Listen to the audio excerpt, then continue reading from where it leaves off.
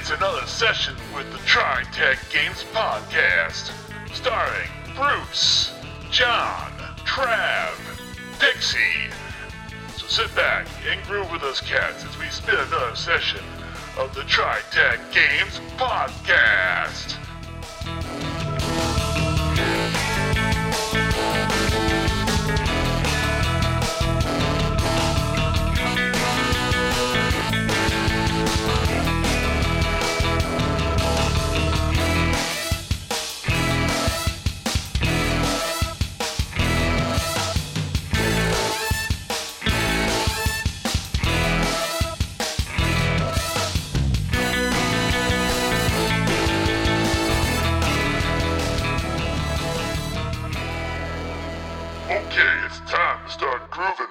Cats from the TriTech Games Podcast. Here's our hosts.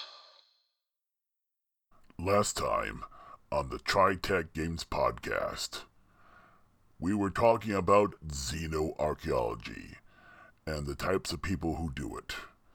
This time, we talk about how you go about doing those digs with our hosts, John, Bruce, and Trav. And they're the nicest people you ever meet, as long as you don't have puppies around or small pets. So, so that does bring a question. So you have all these places where things could be and worlds to look for. Where do you look? What do you look with? What can you find? Well, if this was back in the 50s, you'd be getting your spaceship and going to each one of those worlds and looking around for stuff. But this is the days of, big telescopes, and we're seeing planets right now around worlds. And was it within a year or so, we're going to have the James Webb up and operational, and they'll be able to see smaller planets, and they'll be able to take their spectra and know what's in their atmosphere. Who's to say in 2448, yeah, it's a stellar survey. This is a planetary survey. Yeah, it costs you $1 million because it takes time to look for everything. But yeah, for $1 million, we can scan a star for you and tell you where everything is. We may even give you maps of the world if it's conveniently located, around the star, and or at least at least half the planet, at the very least, if it's not conveniently located. And we'll tell you if it's breathable, if there's any strange gases in there, and if there's any large moons. We can't tell you if there's anything else, but we can tell you if there's large moons. And so, planetary surveys are the things you want to do with telescopes. It basically gives you everything. Now, if you're self-funding, or if you are crowdfunding, what you're going to do is probably go look for places that have already been dug at. A world that had a previous civilization will have hundreds, if not thousands of sites, and only the top 5 will probably have been dug by a previous expedition. So these are places you can go to and do some more digging. You might find something. You're self-fund. So reading up on previous digs is always a good idea. You might find something that, someone else has found and we can use, and, someplace else. Or you can go dig where they dug and see if you can find something missed. But, planetary surveys, they cost. You might get some, so things you can get out of a planetary survey. You can, where the planets are, what their orbits are, with the, where they're located. You can get a basic mapping of the world. You can know how much water is on it, maybe atmospheric pressure. You can usually tell that through water temperature and clouds. But it's still, you won't know exactly where the air pressure is until you actually get there. That's a harder thing to get. You can look at the atmosphere and look and see if it has any telltales of civilization. You look at Earth, we got lots of stuff in the atmosphere that tells you we got people living here. So atmospheric telltale, chemicals and so forth, that will give you some ideas of things. Also heat, infrared surveys. So you're looking, there's a big hot spot on the backside of the planet. But there's no sign of a volcano or anything when we see the front side. Wonder what's there, and things like that. If there's any L5 basic big O'Neill colonies, you might see them. Might, if they're within 10 light years. Past 10 light years, you're not going to see them. But within 10 light years, you might see them. Planetary surveys are always something you can do. And maybe you're lucky and someone else has already done it. You just got to pay access to have access to that information. And there's one, of course, looking for any signs of asteroid mining. Now, I don't know what those signs are because we haven't done it yet. But I have a feeling that when we start mining asteroids, we'll know what asteroid mining looks like in a system. What kind of details and debris and so forth that says someone's mining here versus rocks are crashing here. There'll probably be a big difference between the two. And so you might be able to determine if there's been asteroid mining in a system, which tells you another place to go looking for stuff. And of course, and this is the bit where I'm going to skip a bit. There's a lot of information here, and we're going to make this available on the TriTech site, also on our forums. And I'm also have talked to Winchell Chung of the Atomic Rocket site, and he has a section on xenoarchaeology. He would love to put this in. So it'll be available in 3 different places. So I'm going to skip a bit because there's a lot. As Bruce said, there's like 10 pages worth of information. We're not going to drag you all through that. I'm just going to cover the highlights. But basically, when you assemble your expedition, governments are going to be thorough. They're going to have everything. You're looking at a minimum of 4 ships, 2 cargo, 1 personnel, and maybe an ICL patrol ship. Or if you're corporate or organized crime, a gunship. The difference between a gunship and a patrol ship is the difference between a flatbed truck with a gun on the back and a tank. They both are dangerous, but one will take out the tank will take out the flatbed truck 9 times out of 10. So, and the reason is that, ISCO space for the most part, it's friendly space. There's absolutely no reason for you to go around armed. I mean, it's equivalent of semi trucks mounting machine guns on top of the roofs while going down the interstate.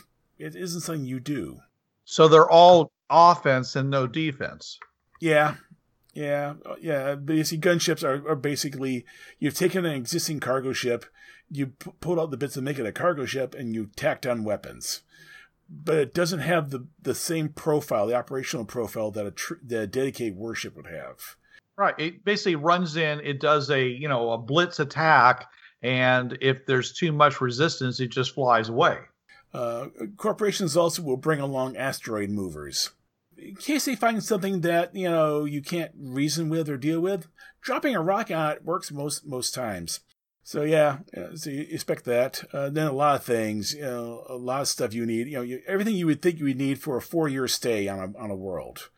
And some of the things work both on with atmospheres and on airless moons, like inflatable bases and so forth. One thing you have to understand with corporate, government, and organized crime, they after 4 or 5 years they'll look and the bean counters will pull out the slide rules or the calculators or the spreadsheets or whatever they're using and say, well, after 5 years or 4 years or however long it's taken to do the dig, it's not worth taking them off the planet. And they leave them. I mean, one of the main reasons a lot of folks like hitting these things is that they're just covered in stuff that basically the bean counter said they can't afford to take off the planet. The really good stuff, like the mass spectrometers, they come off. The inflatable base, stays. We don't need to bring it back. It's just it's what's not amortized. It's depreciated to the point where it costs more to take it off the planet than to leave it and buy new.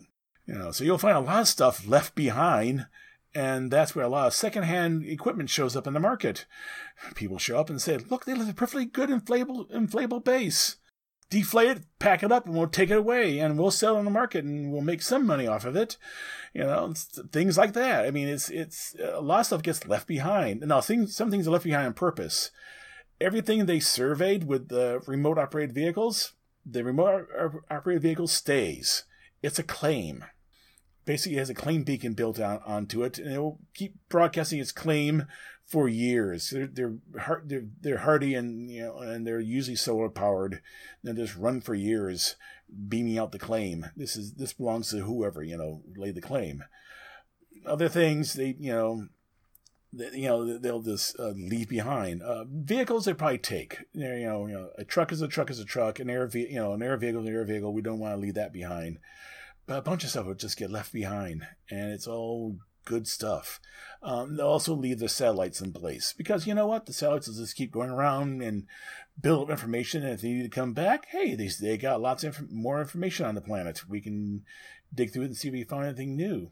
It also means they're probably encrypted so that when the organized crime or the claim jumpers show up and they hit the satellites, we got decrypted information because it's all been encrypted. But still, if you're doing this for a living, you probably know how to decrypt it. Or you bought the keys from somebody, bribed somebody. But yes, you can imagine that we're talking, I have like 23 bullet points on what you need for a government, organized crime, or university expedition. Self-funded, it's 10 bullet points. Because basically self-funded, crowdfunded, you're leasing a ship. Now, if you're rich enough, you probably own a ship. So that's one thing you don't have to worry about. You're going to need some sort of propellant plant because you're going to be using up fuel and propellant on that world. So you need some way of making more fuel. And it's usually secondhand. I wonder where you got that from. Weapons. You always want to bring weapons because if it's habitable world, it means it's got critters living there, and the critters may decide to take a bite and see if you're tasty or not. They want to add you to the ecosystem. Yeah. You might request a visit maybe once or twice a year from a patrol ship. They come in the system. I mean, basically, if you've been hit by raiders, so sad, too bad. But maybe they'll be able to give you a pirate victory by blowing them out of the sky when they show up. But yeah, it's and lots of pot noodles because hey, you're not going to be you're going to be packing enough food for 5 years on some of these digs, and basically, and for personnel, whoever you can convince to come with you. This is, I would say, the number one way of most player digs would go. They basically, it's sort of put together and no one knows what they're doing. And, hey, it'll work. I mean, that's basically what I'm describing there is pretty much what you saw back in the 30s and 20s. And we made lots of discoveries with those kind of folks. And now we deal with the pot sailors, tomb raiders, those guys. Well, they got starships. The starships will have guns. They'll have shuttles with guns. They'll carry guns. They'll also have a bunch of guy with guns.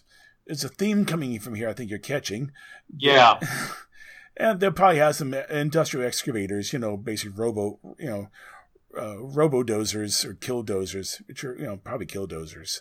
And they also will spend lots of money on bribes to find out who's digging where. Because, let's be honest, some digs are going to be secret. When the Ajax Corporation sends a dig out to Ceti Alpha 5, they're not going to tell anyone they're doing it. They're just, people who know it will be ISCO, and they're not going to tell anyone. So you're going to need to bribe somebody to find out where that small fleet of ships went to, and then you follow along and jack or jump that claim. So now, combat archaeologists, they're come in two flavors: government and corporate. Government, and I created a new class of ship, the ICL Pharaoh class combat archaeology assault ship. It's capable of planetary bombardment. Oh. With fusion warheads. It also carries 6 assault drop shuttles. Lots of weapons all around. They got a crack team of combat archaeologists and assault troops, armored personnel carriers, autonomous air assault drones with dead men systems. So that if something tries to take them over, you just hit a button, they blow up. And they can't be used against you. And it's really simple. All you need is a relay that's activated by a radio signal. And they blow up. Of course, it does mean if the thing he knows about, they can make them blow up also. But still, no one's going to use it against you at that point. And you also will need things like mimetic vision and audio hack protection. Now, this is something, like I said, 40 years ago, we never thought of it, maybe. But yeah, if you ever read Snow Crash by Neil Stephenson, No, it doesn't sound familiar. no, it's a cyberpunk novel, but part of it is around a memetic hack. Someone found an audio hack you can do to basically take over people. And a vision hack is some sort of pattern that will do things. Actually, we already know at least one memetic hack for people with the epilepsy. Was it, I think, 40 FPS flash? I forgot what the exact frequency. There's a certain flash frequency that will induce a seizure amongst epileptics. It's basically a memetic hack. It's a vision hack. And some societies have gotten to the point where when they fought their war, they fought with every weapon available, including taking people over through memetic hacks. So you have some sort of protection system. And of course, you also have a wildfire containment system for any biologicals you have. Comes complete with a nuclear warhead to blow it up, just in case. And the warhead's in the megaton range. They want to make sure it gets blown up real good. And the corporate version, basically, instead of nuclear weapons, they have asteroid movers and non-nuclear missiles. Wink, wink, nudge, nudge. And a bunch of refurbished FedEx expedited delivery shuttles. The kind that come in glowing red hot when they hit the ground. And pretty much everything the government has in terms of other things. And they just have but they'll, instead of the government trying to destroy memetic hacks, they have a memetic threat level containment system. It's so they can study the memetic hack and see if they can use it for other things.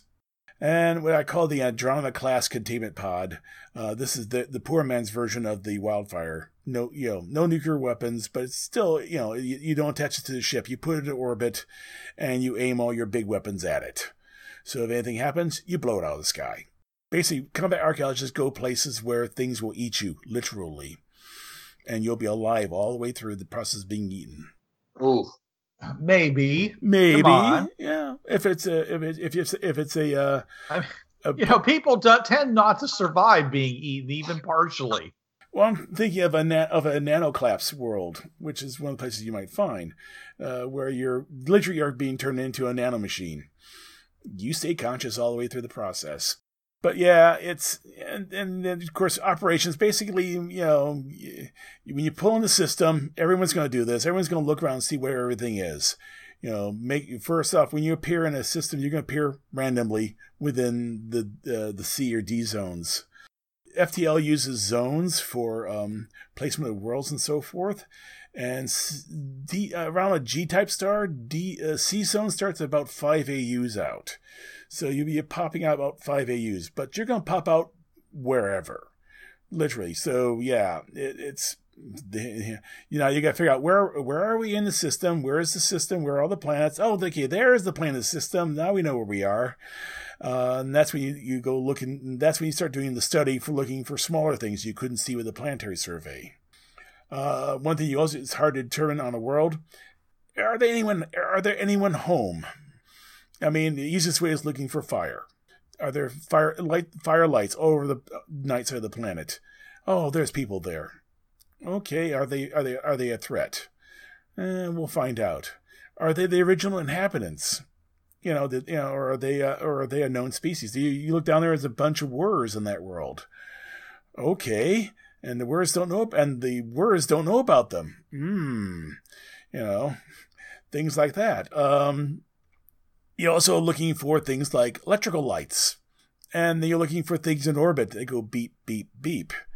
And typically, if you're a government or a university or corporate, that's what you put on. You put some satellites in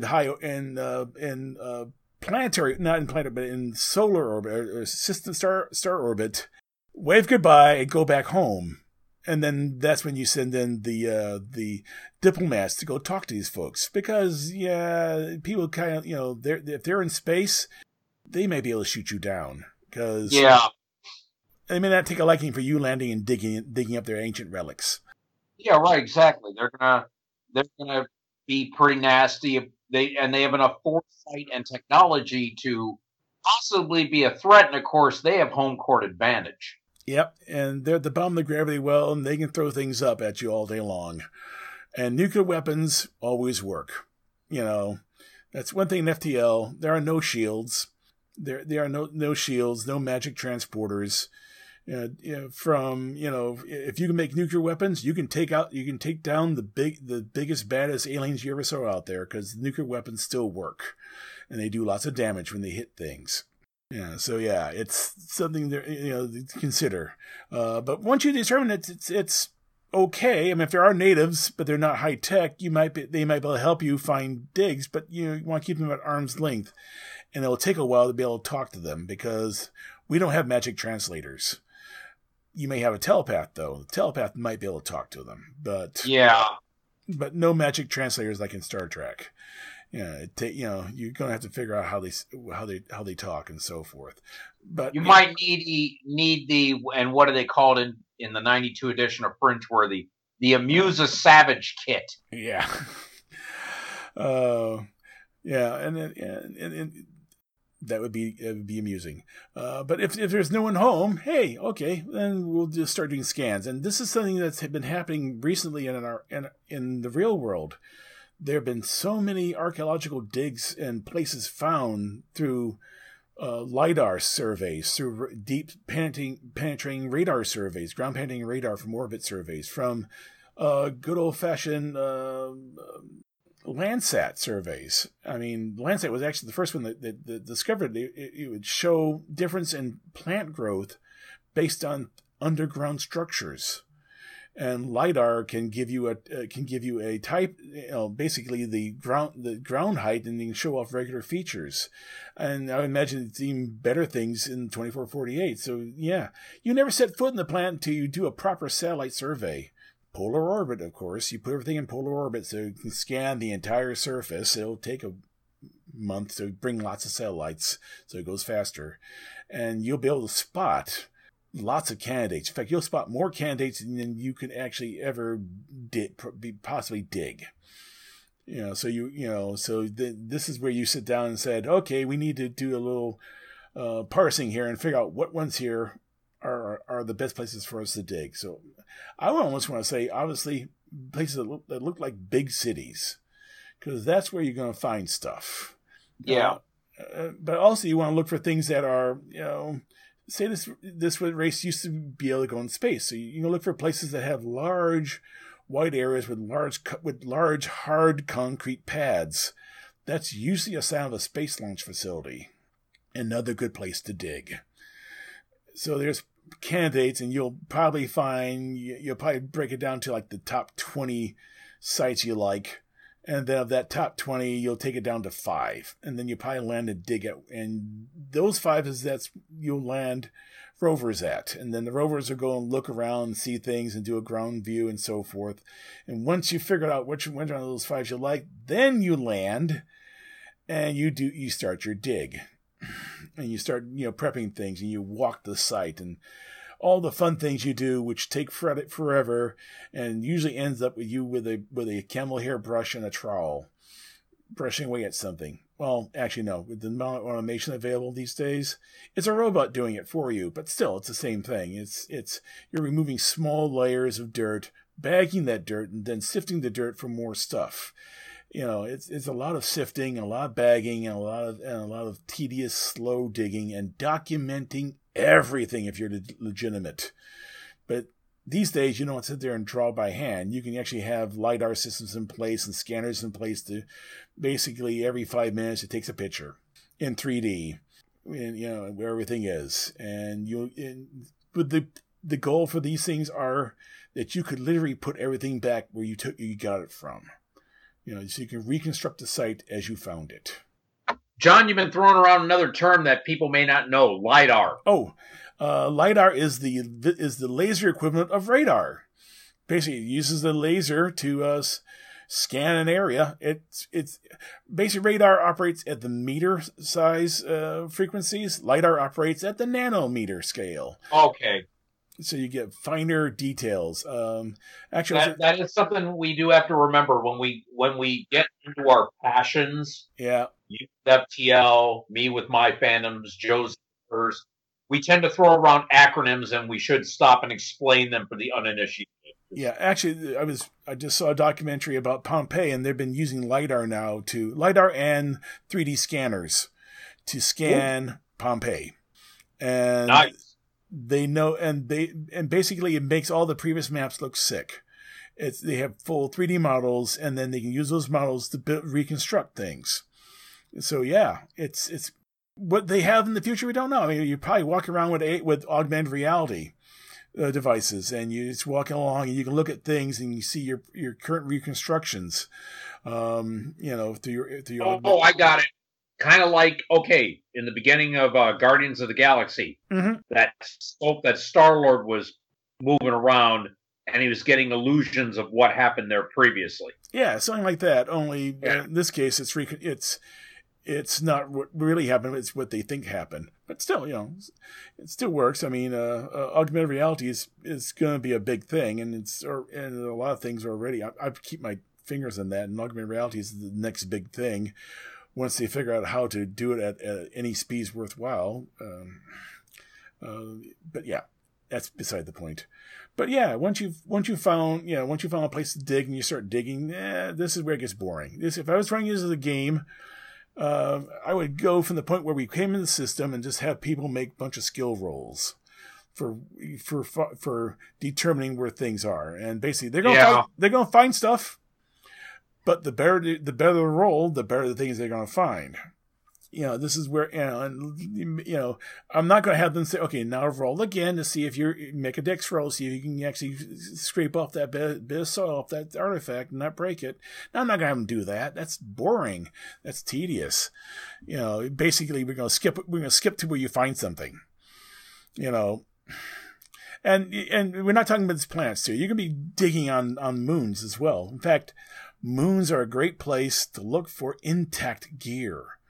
The Apollo landers, the lunar modules, at least the lower halves, are going to be more or less in pristine condition until, I'd say, for a couple million years before they finally break down, either from micrometeor impacts or just get buried in enough dust to crush them. They're going to that's the place you're going to find the intact technology. So if they were spacefaring people, you look at the moons, because that's where you're going to find stuff, because people like to settle on moons and dig things and mine things and so forth. You'll find lots of things on those moons. And there's also a good chance of maybe finding something semi-intact, maybe, if it's young enough. If it's old, if it's too old, it's not going to be intact. But something 1,000 years old might be still functional. You just need to give it some power. Clean those solar panels off and bring some power back in. Hope it doesn't eat you. I mean, I hope everything works. But yeah, those are the places. Of course, that means you're running around in spacesuits or in other things to do that, and hopefully the atmosphere inside is compatible.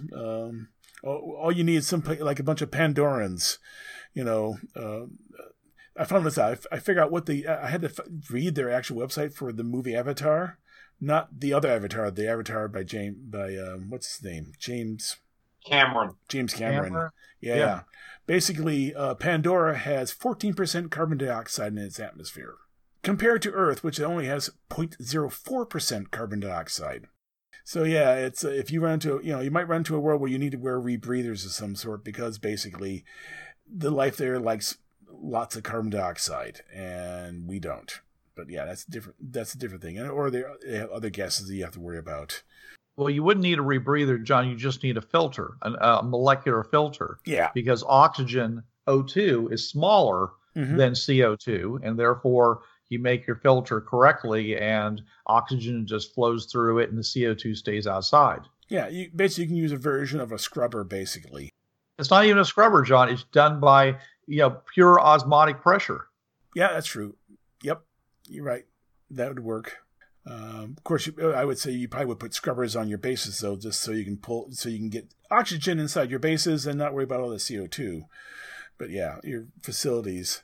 But yeah, it's basically it's a lot of digging, and basically, if you find a tomb, you don't crack it open like Howard Carter did. You drill a tiny little hole, put through a little fiber optic probe and look around inside before you crack it open and see what's in there. And it's basically rinse and repeat. You keep, it's over and over. So this is, like I said, this is things everyone, a lot of folks would do. This may be, what your players do. For all I know, there's a bunch of archaeologists and paleontologists who want to go, I want to do a space game. Hey! And they'll do it right. But, players would probably just come and do a quick orbital survey, find something that looks nice. Basically they make their rolls. They make their rolls and they go, we're going to land here. Then that's absolutely fine. Cause you're going to find something. You always will. Cause I'm guaranteed if you're going to do a xenoarchaeology and your GM's on it, you're going to find something. Whether or not you have any warning about what you find, that's up to the GM at that point. But you're going to find something. I should probably mention, if you do get into trouble, competent archaeologists, depending what the trouble is, may or may not rescue you. They may just shoot you in the head, just to be safe. Yeah, because of that, robots, and and stuff like that. But competent archaeologists operate a little differently. They basically, if there are any survivors, they look at the survivor reports, and then they basically try to neutralize the threat. They'll send down 2 shuttles with the combat archaeologists and an assault team. If they get in trouble, they'll send down 2 more with more assault troops. And if they get bogged down, the next 2 shuttles really won't land. They'll fly over and drop neutron weapons to kill everyone there, and then they'll bombard the site from orbit. Because let's be honest, if 2 sets of ICL of a cracked assault team are being taken over by whatever's down there, you're not. I'm sorry. Kill it with fire. Yeah, kill it with fire and kill the people really quick and use neutron weapons to do that, because that kills them really fast, and neutrons go through everything. See, someone can put you behind heavy shielding, won't stop neutrons. Fast neutrons go through just about everything. So yeah, fast neutrons, bang, kill everyone there. And then nuke the place from orbit. It's the only way to be sure. But yeah, it's something, so hopefully it's not that bad and you can get rescued. But yeah, so any questions, guys? Or No, I mean, you seem to be, preeminently suited for this topic. I mean, not only, as I said, FTL 2448 is your jam, also you having taken archaeology courses in the past. I mean, this. Oh yeah. You kind of made your own meal ticket this week here. Oh yeah. I mean, I took classes back in the 80s, and right now what I learned in those 80s has been completely superseded. I mean, there's so much new technology. New computers are just being considered for archaeological digs. I mean, if there's the most conservative people you run into are archaeologists. They've been, if it ain't broke, don't fix it. Yeah. It's taken them years. I mean, look at the beginning of Jurassic Park. They had to convince them that, yes, we can use ground penetrating radar to find stuff in the ground before you start digging up everywhere. Yeah. Yeah. Of course, all this digging and stuff, it's good, but the big question is, how old is it? And this can be difficult because we can date things on Earth because, well, we've been trying to, date things on Earth for the past 200 years. Actually, more like 300 years. Well, let's see. We have the 2 methods of dating that I know of. Of course, carbon dating. Yep. That's the one everyone knows. I want to say there's another one called potassium argon. Uranium is usually that. Various uranium. Basically, radiometric is and also is known as an absolute measurement. Basically, absolute measurements will give you an idea of how far back in time it is. Then there are relative measurements, which is tell you what's older than, is this thing older than this thing? And the best rule of thumb is the older the thing is, the deeper it is. Of course, erosion will expose stuff and, but still, if you got a good geologist on board, he can look around and say, yeah, that's old rock. Because I can see it over there on that hillside. So this stuff used to be under stuff like that, and things like that. I don't see why bringing a geologist on an archaeological dig would be a bad idea. I think that would be a fantastic idea to have, because you have to deal with rock, you have to deal with the strata, Yep. you have to deal with the various types of rock dependent on the area of the world that you're on. Yeah. Oh, yeah. I would think bringing a geologist would be one of the first things. Okay, we need this guy. Yeah, I mean, paleontology is a branch. Technically, paleontology, the study of dinosaurs, is a kind of a branch of geology as well, which I always found interesting. You also want to probably bring along a biologist, because that ain't going to hurt either. You know, especially if you find something and you said, is it really from this planet or is it from someplace else? You need that biologist. Basically, everyone's favorite method of, carbon-14 is only good for like 50,000 years. But you need a yardstick for that. You need some sort of calibration for that, and that's going to be difficult depending on the world. If you're lucky and there's plants that grow like trees, then you got a yardstick. Okay. You can count rings. If they grow like bamboo, there ain't nothing there. Bamboo grows like grass, and there's no rings in grass. Or ferns. Ferns may or may not give you something to count. Depends on depends on exactly how they grow. But at least with carbon-14, you can at least determine its production rates currently in the atmosphere. And they are kind of constant. I mean, carbon-14 is formed by cosmic rays. And we pretty much would know by 2448 the cosmic ray rate over a large area. Therefore, you can at least have a vague idea of what the calibration is. You don't know exactly how much carbon-14 is being made in that world in the past, but you do know how much is being made now. So if it's within 50,000 years, you can be accurate within 100 and so years of how old it is without calibrating. That's not too bad. Other forms are, depending on various, using uranium. There are some uranium dating systems that actually will get you within 80,000 years of a date. So there's various methods. One method, actually, which you can determine fairly easy and fairly directly on moons, is dust deposition. It's more or less constant. And if something's got a thin film of dust, fairly recent. Got an inch of dust, been there for 1 million years. Things like that. You can count how thick the dust is, and you can even see what kind of dust it is. It may change over time. But that's, but like I said, the best rule of thumb is deeper it is, the older it is. And you can, and if you have a geologist along, he at least work out how fast imitation works in this world, because it always will be different due to air pressure, hydrographic percentage, and gravity. Because gravity will determine how fast things erode too. High G world, the same level of erosion that we see on Earth may happen twice as fast, because things move faster and grind harder. But yeah. So you've done your dig. And you got down to the thing, and what do you find? Well, like I said, 99% of everything in a dig is garbage. Literal garbage. I mean, we were able to reconstruct life in Rome, life in Egypt, based on their garbage. Because when you're digging a house or digging a building that's been, you're digging its foundation, you're digging what was left behind, you're digging that's garbage. And we've gotten really good at reading garbage, determining how people lived. Places like Pompeii or Santorini, they're the exception to the rule. They got buried in situ. And,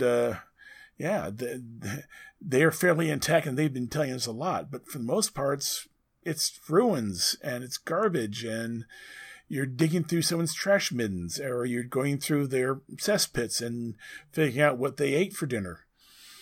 Coprolites is a perfectly good study for information. Look that one up. I'm not going to explain that one. But yeah, you're going to find mostly garbage. Some of it may give you some more information, but at least will give you a background on the culture. You'll find, the equivalent of newspapers, and maybe you might be able to read them, or at least figure out what their number system is. Maybe if they use number systems to number pages, they may actually be crazy people and not number their pages for whatever reason. Lots of ruins, Mostly foundations, maybe some underground buildings if it's a advanced civilization. You remember the TV series After Man? Yeah, vaguely. Yeah. They pointed out that in New York City, the one place that would be more or less intact 500,000 years from now is the vaults under the Federal Reserve. Oh, yeah. They'll be mostly intact. They'll be underwater, but they'll be mostly intact. So when you're digging that city, you'll be finding their equivalent of vaults. They're the things that are basically built like fortresses, and they'll probably, what's inside of them will probably be intact. It might be flooded, but it may be intact. And those would be great places to dig out once you figure how to get through the several feet of concrete and steel to get at them. If you're you might find, if it's recently enough, say within 1,000 years, you'll find broken things. You might find a rusted out vehicle, or if it's made out of some sort of strange plastic, it may still be intact. In fact, plastic things will be around forever because they take longer to break down in the environment. So you'll find lots of broken plastic stuff. Up on airless moons or in orbit, you'll find a lot of broken satellites. You'll find maybe a dead spaceship. You'll find lots of stations that got hulled, by a meteor or something like that, or the people decided, well, everyone's dead on the planet, so we're just going to open up the airlocks and die here, and you'll find things. Yeah, well, it happens, or you find an intact station on a planet, but on a moon. Sorry. But everything inside has been corroded because it was very well sealed, and the oxygen in the atmosphere, well, it had 1,000 years to work on everything, and it corroded everything. So everything there has basically been corroded by the oxygen in the atmosphere. Things like that. They had, really good seals on their doors, so it never lost pressure. But yeah, a lot of broken machines. Then the stuff everyone drools over, operational devices. Not everything in orbit is going to be dead. It may just have a hole through it. And all you need to do is repair that hole. It works. You just need to give it some power. Hopefully get 1,000 kilometers away from you when you turn it on. Pointed away from you. But yeah, it's almost always in space you're going to find stuff like that. You're going to find stuff in orbit.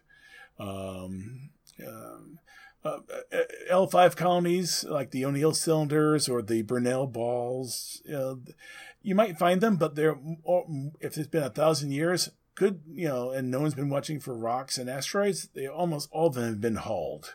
There's a big old hole in them. But still, those are great places to go look for stuff because, hey, it's only a small hole the size of the Titanic through one of these windows. Nothing else was hurt. So there's a lot of stuff there. Go looking in those things. They're still spinning, probably not in a way that makes docking easy, but yeah, you can probably get in there and see what you can find.